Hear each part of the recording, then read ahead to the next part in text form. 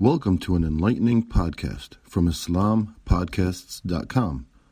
We encourage our listeners to please comment and let us know how we can grow in our knowledge to better serve our community.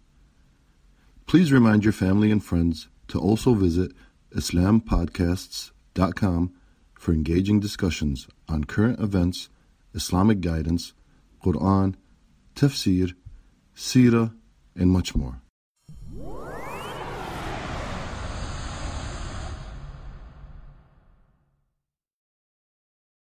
I'm not going to answer the question. Why would you answer that question? The question is, radical left. Will you shut up, man? Listen, who is on your list, Joe? Who's on your list? Right. Gentlemen, I think this we've is ended so this. He's going to pack the court. We have not going to give a list. We have ended this segment. We're going to move. How? And I am genuinely asking, how can something like this even happen? Are these really the leaders we have today? As we witness these debates, we see the shameful leadership of the so-called most advanced nation. Rather than focusing on affairs vital to the people, these candidates have focused on scoring petty points as if they're on a reality TV show for preteens. Well, then do it, sir. Say it. Do it. Say it. Do you want to call him?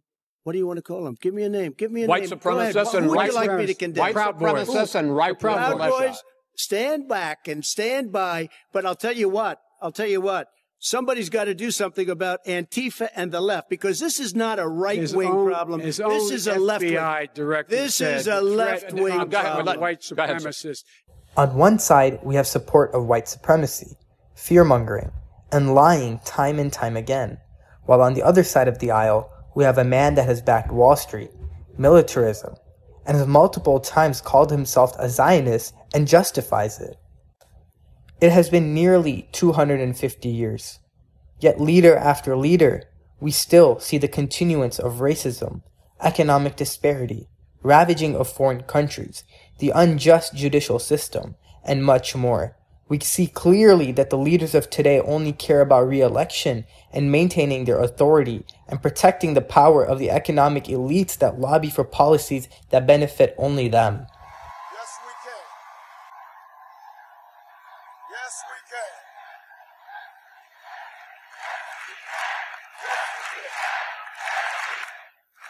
Yes, we can to opportunity and prosperity.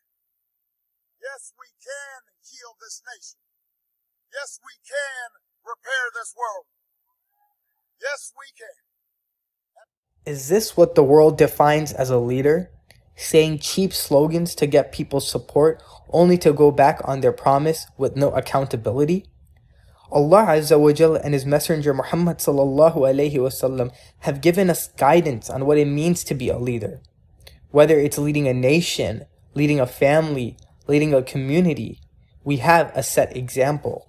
It has been narrated on the authority of Ibn Umar that the Prophet sallallahu alayhi wasallam said, كُلُّكُمْ رَاعٍ وَكُلُّكُمْ مَسْعُولٌ عَنْ رَعِيَّتِهِ.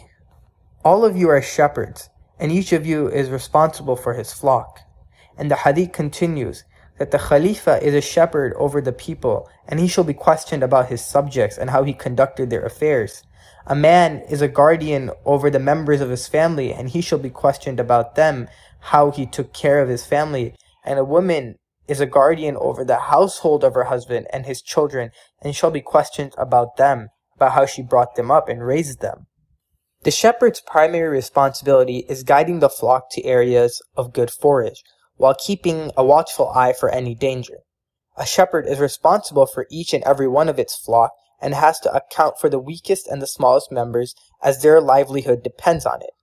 Just like a shepherd, a leader is accountable for those that he or she leads. A leader protects, guides, and ensures that no one is overlooked and forgotten.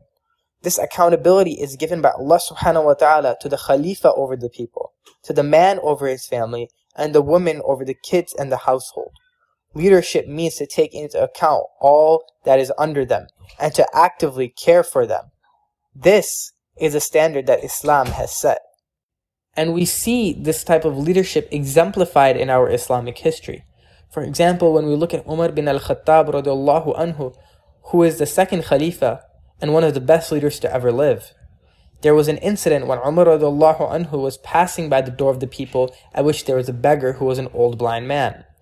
Umar radiallahu anhu struck his arm from behind and asked, "To which people of the book do you belong to?" The man replied, "I am a Jew." Umar radiallahu anhu said, "What has compelled you to begging?" And the man replied, "I am begging in order to get money to pay for jizya and my need as I am old." Then Umar radiallahu anhu held his hand and took him to the house and gave him something and some money. Umar radiallahu then sent him to Bayt al-Mal, the Muslim treasurer, and he instructed the treasurer to take care of this man and whoever is like him. Umar radiallahu added that this man we have not done justice to him, as we took jizya from him when he was young, but we forsook him when he was old. Verily, the sadaqah is for the poor and the destitute, and this one is a destitute from the people of the book. So Umar radiallahu anhu exempted taking the jizya from him. Being a leader does not mean to overlook the ongoing poverty and corruption as they have today. Being a leader does not mean to ignore the systemic racism or to ignore the hundreds of thousands of lives that have been lost during this pandemic. We see that Umar bin al-Khattab radiallahu anhu was not only worried about being held accountable for the Muslims and the non-Muslims under his rule, but even for the animals that used to roam the Muslim land. Being a leader means to stand up for the oppression, whether it goes against your popularity. We see that the rulers of today have very little interest in even taking care of the affairs of their own people. Allah subhanahu wa ta'ala says in the Quran, وَيَعْمُرُونَ بِالْمَعْرُوفِ وَيَنْهَوْنَ عَنِ الْمُنْكَرِ, that enjoin the good and forbid what is evil. The rulers today, their worship is only self-interest and greed and power. Allah subhanahu wa ta'ala will hold us all accountable. Without recognizing Allah subhanahu wa ta'ala and the concept of accountability, a leader can get away with lying, robbing, and deceiving the masses as they have today. We need to look at the world through the lens of Islam and understand that the Quran and the Sunnah were sent as a mercy for mankind. And this will be the only mercy that will ensure the poor, that will ensure the overlooked, that will ensure the oppressed, that they are taken care of, and that justice will be brought to them and the whole world.